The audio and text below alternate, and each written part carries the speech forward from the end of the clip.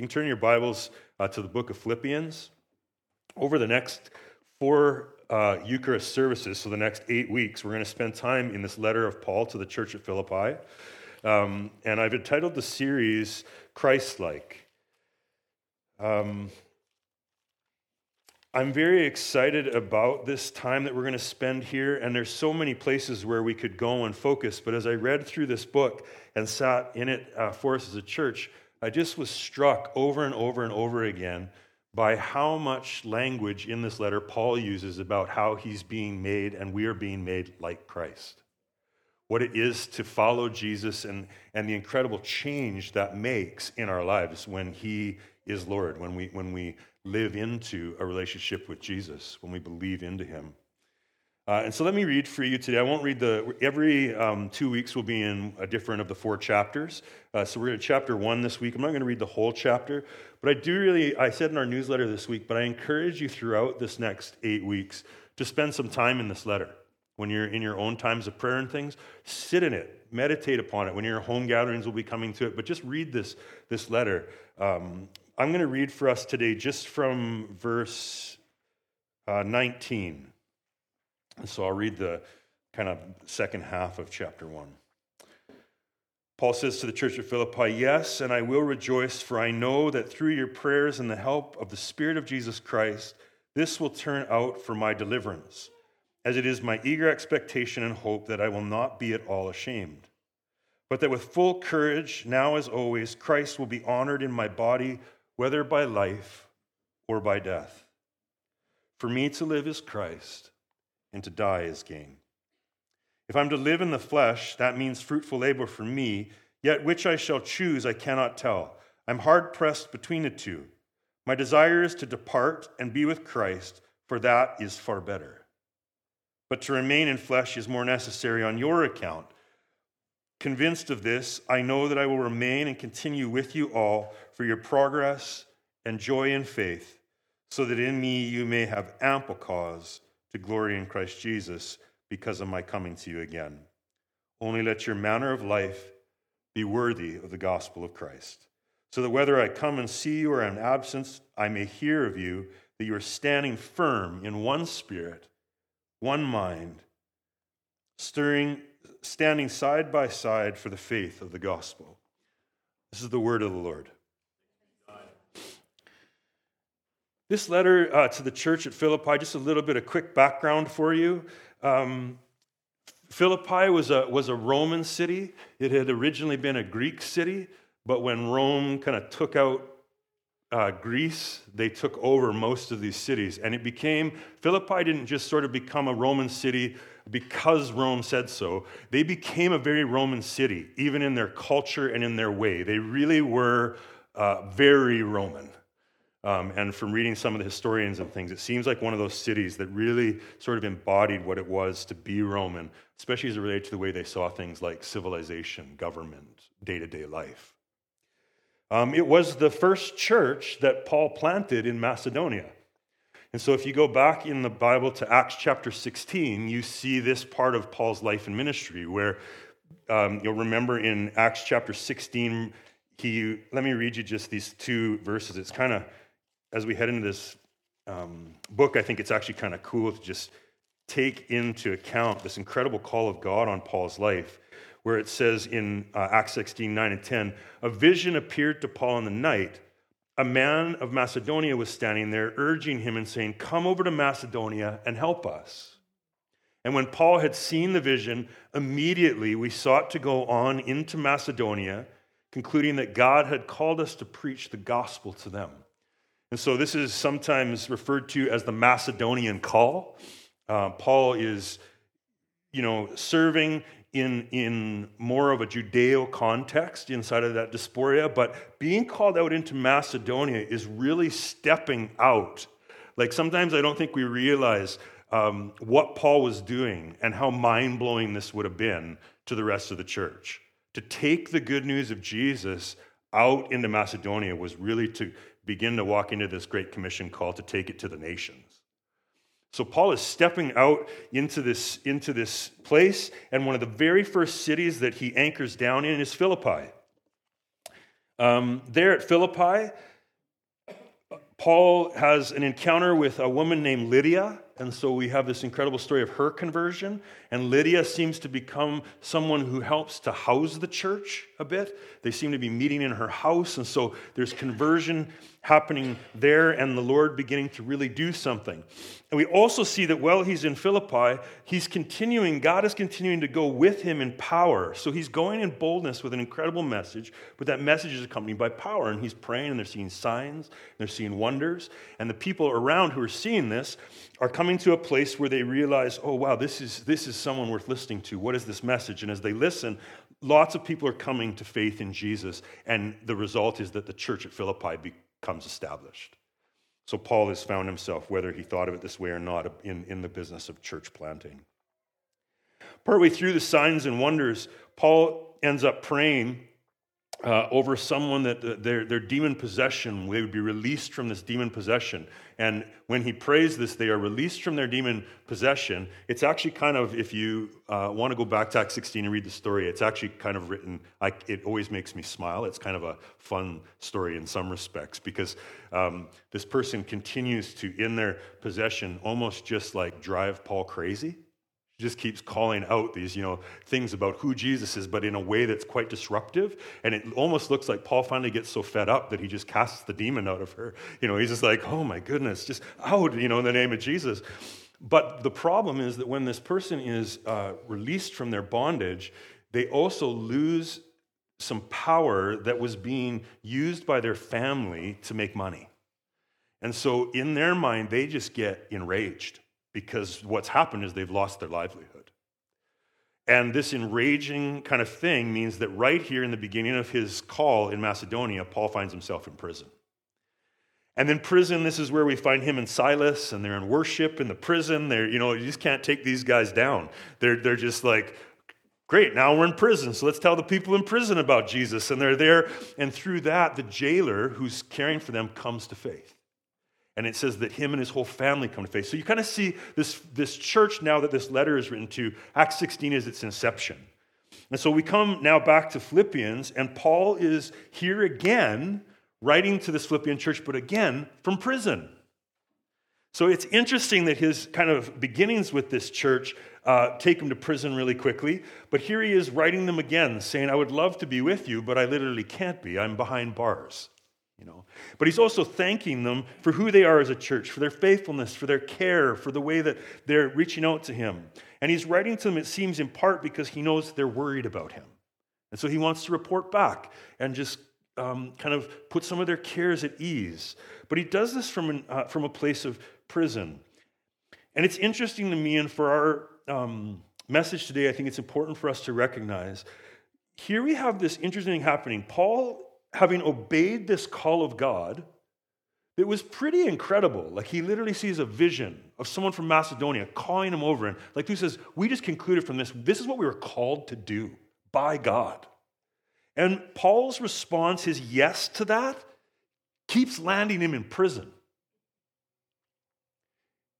In that Acts 16 passage, before he goes to prison, he's attacked and brutally beaten. Like, he says yes to Jesus, and these kinds of things keep happening. So here we are again. We find him in prison. Paul's main concern there from prison, if you look at what I just read in Philippians 1, verse 20, is mind-blowing to me and incredibly inspiring. There he is in prison, having said yes to Jesus, and to think that his imprisonment, don't underestimate it. The reality of it is he was in prison with the very likely option in front of him of execution. So Paul's in prison, and this could literally cost him his life. And his greatest concern, his chief focus, is that Christ would be honored. He says to the Philippian church, don't worry too much about me. I actually want to encourage you in this, that I can see that what is happening here with me in prison is actually God at work.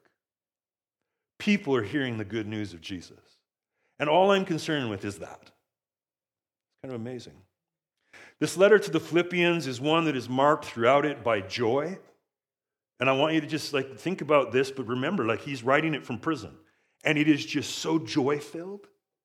It is marked by deep heart of thanksgiving. The gratitude of Paul's heart just flows out in this letter written from incarceration, written from wonder about his very life. It's marked by a deep love and a deep affection. Paul loves this church. And that love and affection has to it like a pastoral heart. So the letter is incredibly pastoral. So here's Paul in prison, and he's pastoring people who are on the outside. Right? Incredible to me. It's a pastoral letter, but it's also that pastor's heart, that love, that care is incredibly fatherly. And he even uses that language to describe how he feels about this church. That in a way he says, I birthed you. I planted this church. I'm like a father to you. And that heart in him is like that of a father who deeply loves his kids. But at the very core of the letter, and the thing that stood out the most to me as I've studied it over the past few weeks in preparation for this, is the Christological center of this letter. That if you read through this letter, you'll see Jesus and a Christology, a belief about who he is and what he's doing, and his centrality to the fullness of this picture and to Paul's very life, certainly the life of the church, but also to his individual life, is throughout it. It just bubbles over the edges of this letter over and over and over and over. In Philippians chapter 1, verses 12 to 18, so the passage kind of before I read, it's this interesting piece of Paul saying, I'm in prison, but this suffering, I have a perspective on this that I want you to understand, because I know you're worried about me, and I know you're seeing it through a lens that makes sense. I mean, if someone you love is in prison, there is some trouble to that. There's worry there that makes sense. But Paul wants to say, I have a bit of a different perspective. Here's the deal. Christ is in all. I'm not here because he dropped the ball. And in fact, here I ask the question, what does it look like to live Christ out here in this place? And as I'm doing that, we're seeing the gospel extend to lives that it probably wouldn't have touched otherwise. So it's incredible posture. And it's be easy enough to kind of think it was just sort of like semantic or lip service, except that Paul's actually in jail wondering how this is going to end. What's going on here? What brings this focus about? Is Paul crazy? Is he sleep deprived? Is he sort of like one of these guys who's just gotten too, heavenly minded to be any earthly good? Like, what is going on here with this guy?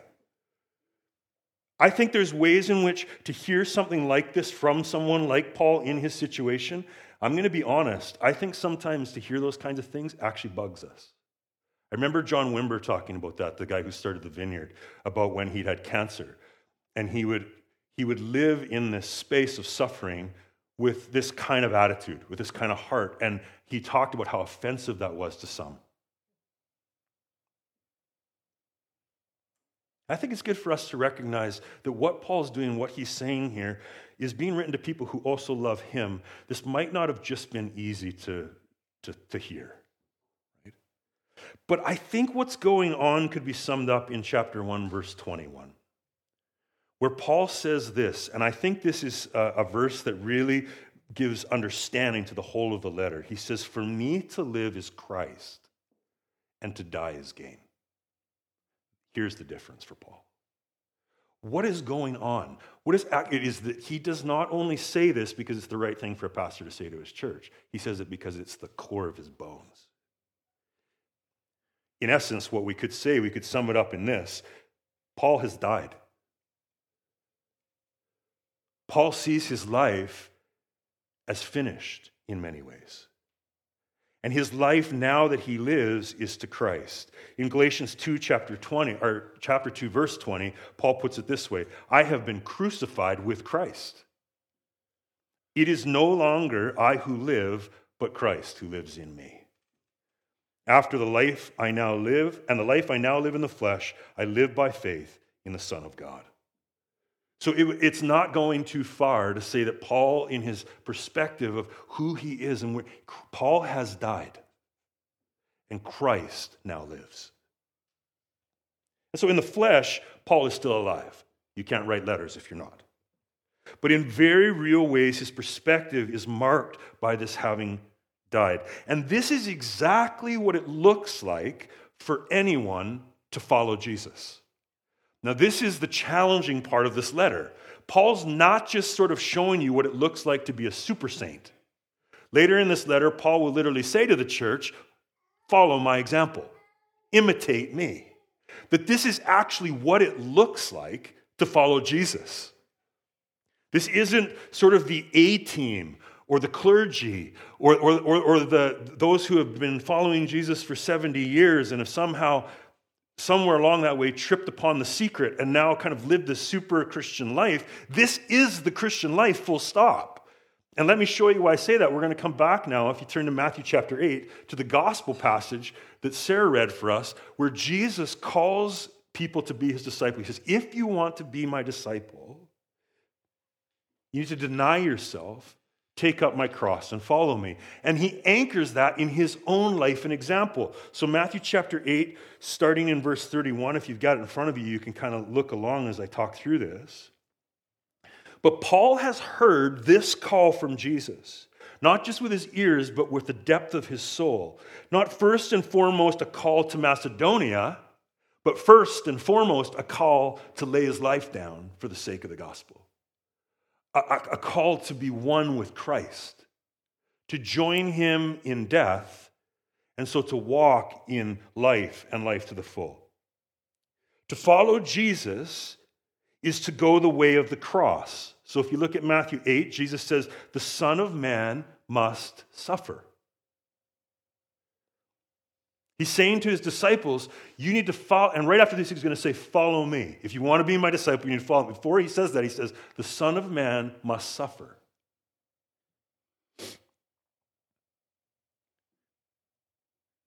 And so, those who follow him too can expect the same. This is the most encouraging message this morning. Don't worry, it will be by the end. But I want us to hear the weight of that, the invitation of that. I think sometimes as Christians, we encounter suffering and we think something must have gone wrong. Tragically, over and over again, I wrestle with myself, but as I walk with others, I hear this kind of whisper of the wonder that maybe something went wrong, and I'll be honest, a lot of us think I did something wrong. That our immediate thought in suffering is that either God isn't who he said he is, or that he's not holding up his end of the deal, or that I've not held up my end of the deal.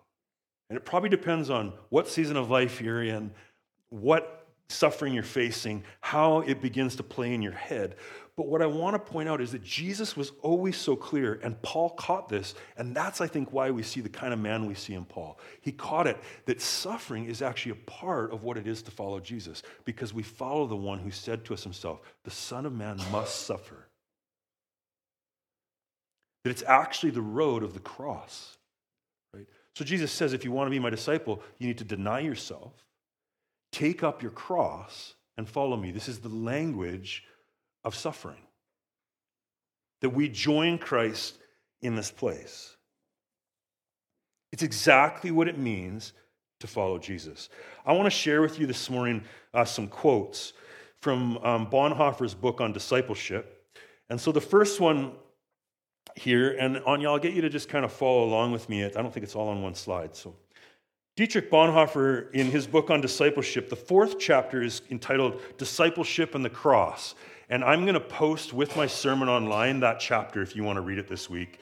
It is just gold. You won't be able to read it fast, because it's not because it's hard to read, but just because it's so good. It's so thick. But let me read you a couple of quotes today. Dietrich said this, "It is laid on every Christian. The first Christ suffering that everyone has to experience is the call which summons us away from our attachments to this world. It's the death of the old self in the encounter with Jesus Christ. Those who enter into discipleship enter into Jesus' death. They turn their living into dying. Such has been the case from the very beginning. The cross is not the terrible end of a pious, happy life. Instead, it stands at the beginning of community with Jesus Christ. Whenever Christ calls us, his call leads us to death.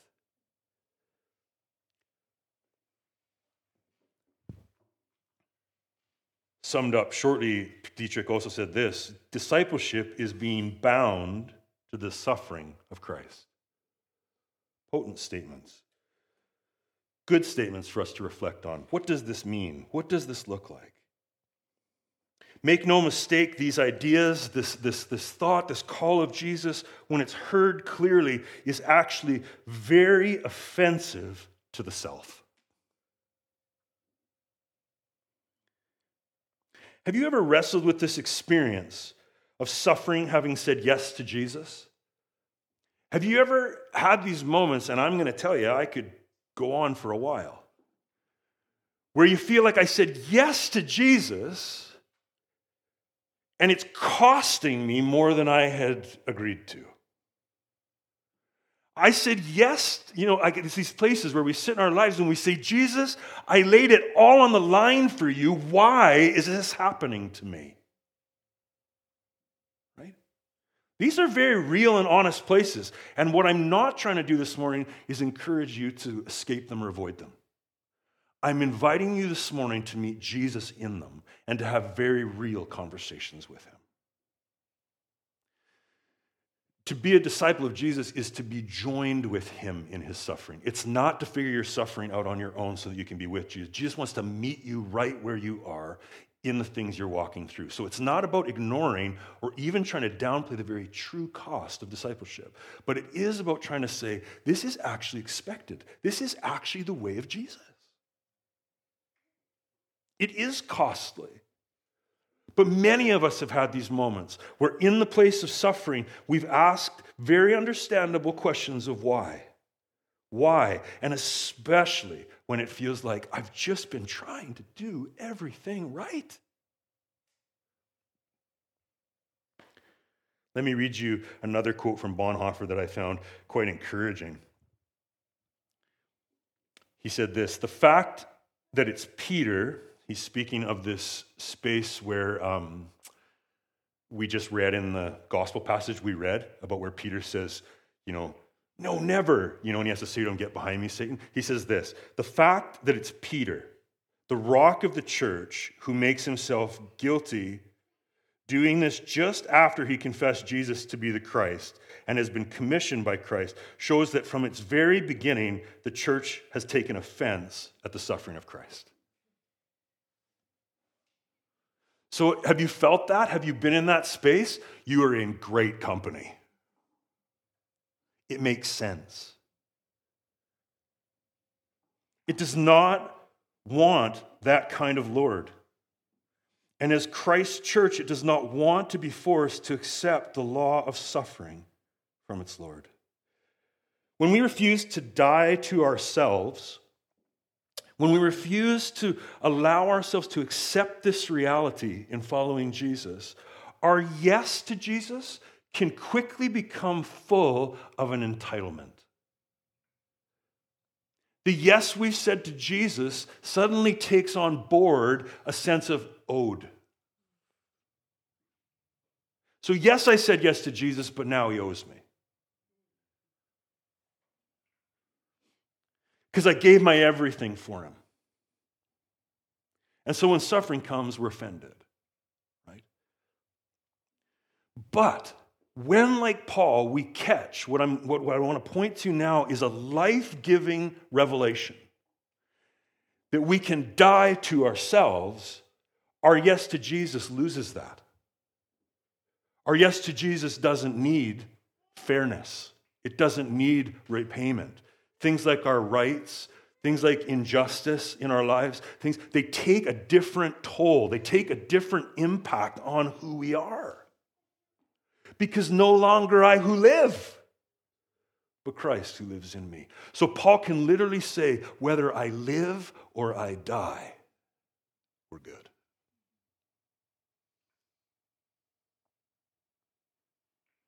Yeah, I followed Jesus. Yes, it landed me in his prison. Yes, this could end my life ultimately. but whether I live or I die, we're good. Wow. Lord, that we would have this revelation in that kind of a life-changing way. Friends, to follow Christ always means the way of the cross. It is the way of Jesus. It's good news. When we become Christ-like by following Christ's example, and we die to ourselves, our living, having died, our living actually can become a platform. Our suffering actually can become an opportunity for the gospel. Suffering, injustice, persecution, even death become places of communion with Christ. And so opportunities to share him with the world around us. And the question that begins to strike my heart is, Chad, what matters most to you? And I'm inspired by Paul, who would say what matters most to me is that the people around me would encounter Jesus. Through the church's history, you can spend some time talking to Jonathan. He's been looking at some of this in his coursework at Regent this semester. We have the martyrs who become known in the tradition as witnesses. Isn't that interesting? That to think of martyrdom as witness. That in their oneness with Christ, in their ultimate union with Christ, in the place of suffering, they testify to the good news of Jesus Christ. And we see it already in Acts chapter 6, 7, when Stephen goes, right? And he sits in the middle of his execution, fully unjust. There is no justice happening in this moment. It is suffering, and the suffering is completely uncalled for. And we see him in full worship, and anyone there, even there to execute, hears the gospel and sees Jesus. Witness. That I might know him and be made like him. This is the prayer that I want us to pray over the next 8 weeks together. And it comes out of the language of Paul in Philippians, that I might know him and be made like him. In a world that is increasingly hostile to the gospel, we must learn the way of Jesus. I think it's always important. The disciple of Christ is called to the way of Jesus, but I think there is a way in which, in the world we live in, certainly here in the West Coast, in this secular society, it becomes more and more hostile, the culture, the world around us, to Jesus, to his church, to the way. We need to learn the way of Jesus. Because I think we're going to find ourselves in places like Paul found himself more and more, where saying yes to Jesus begins to cost us in ways that are really felt, that feel unjust. And this starts when, like Paul, we die and are raised to life in Christ. Paul said in Colossians 3:3, you have died and your life is hidden with Christ in God. He speaks to those who've been baptized, who've gone down into the waters of baptism. They have died and been risen to life in Christ, whose old life is done and whose new life now is lived.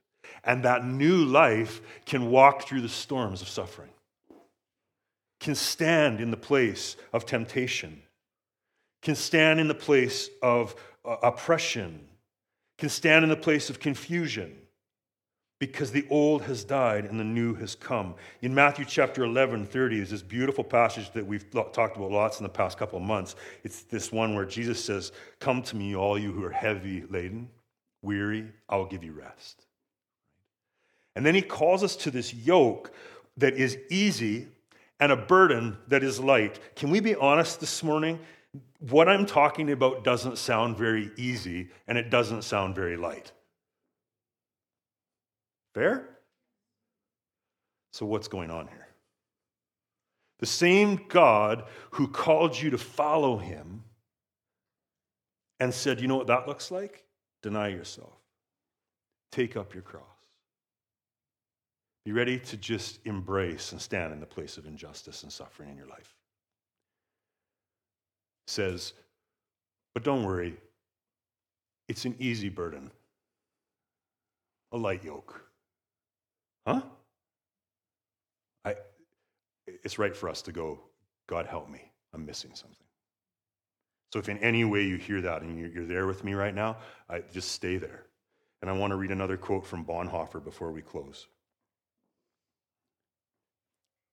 Sure, that's the right one. Jesus called all who were laden with various sufferings and burdens to throw off their yokes and to take his yoke upon themselves.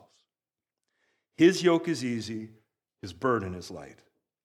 His yoke and his burden is the cross. Now, those two sentences together grab the tension I'm sitting in right now. Right? His yoke is easy and his yoke is easy and his burden is light. His yoke and his burden is the cross. Bearing the cross does not bring misery and despair. Here's why. Here's why this is what alleviates the tension, what makes it true. Rather, it provides refreshment and peace for our souls. It is our greatest joy. Here, we are no longer laden with the self-made laws and burdens, but with the yoke of him who knows us and who himself goes with us under that same yoke. Under his yoke, we are assured of his nearness and communion. It is he himself whom disciples find when they take up their cross. Friends, when you deny yourself and take up your cross, you'll find Jesus.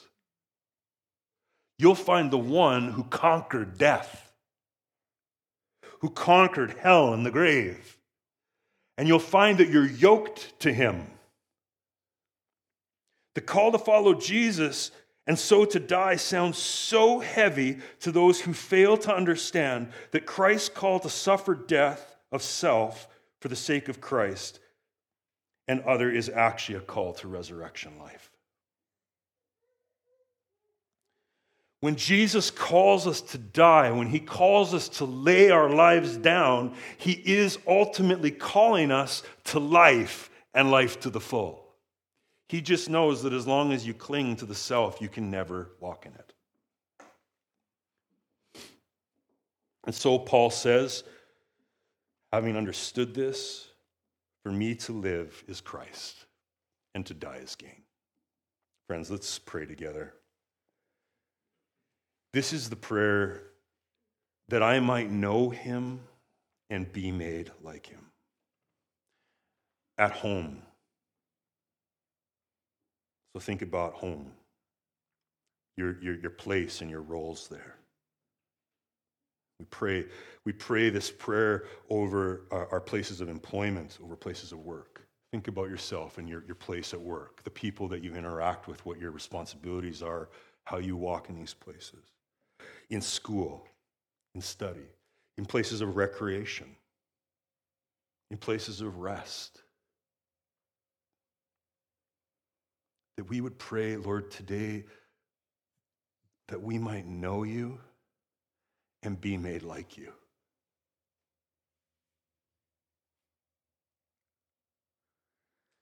And as we pray this prayer, I want to remind you again that we are only made Christ-like when we first die, allowing Christ to take over. But to pray this prayer, that I might know him and be made like him, actually requires a choice on our part, again today, to say, it's fruitless for me to pray this prayer if I'm not willing to die.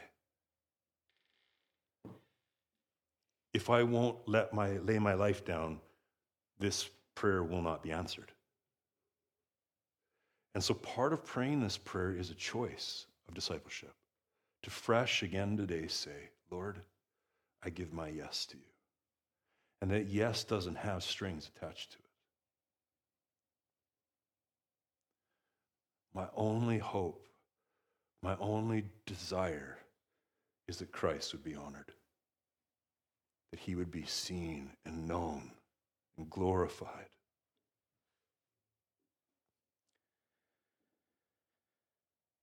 And so, Lord, we pray, and we bring our lives before you today as disciples of Christ. Lord, make us like you.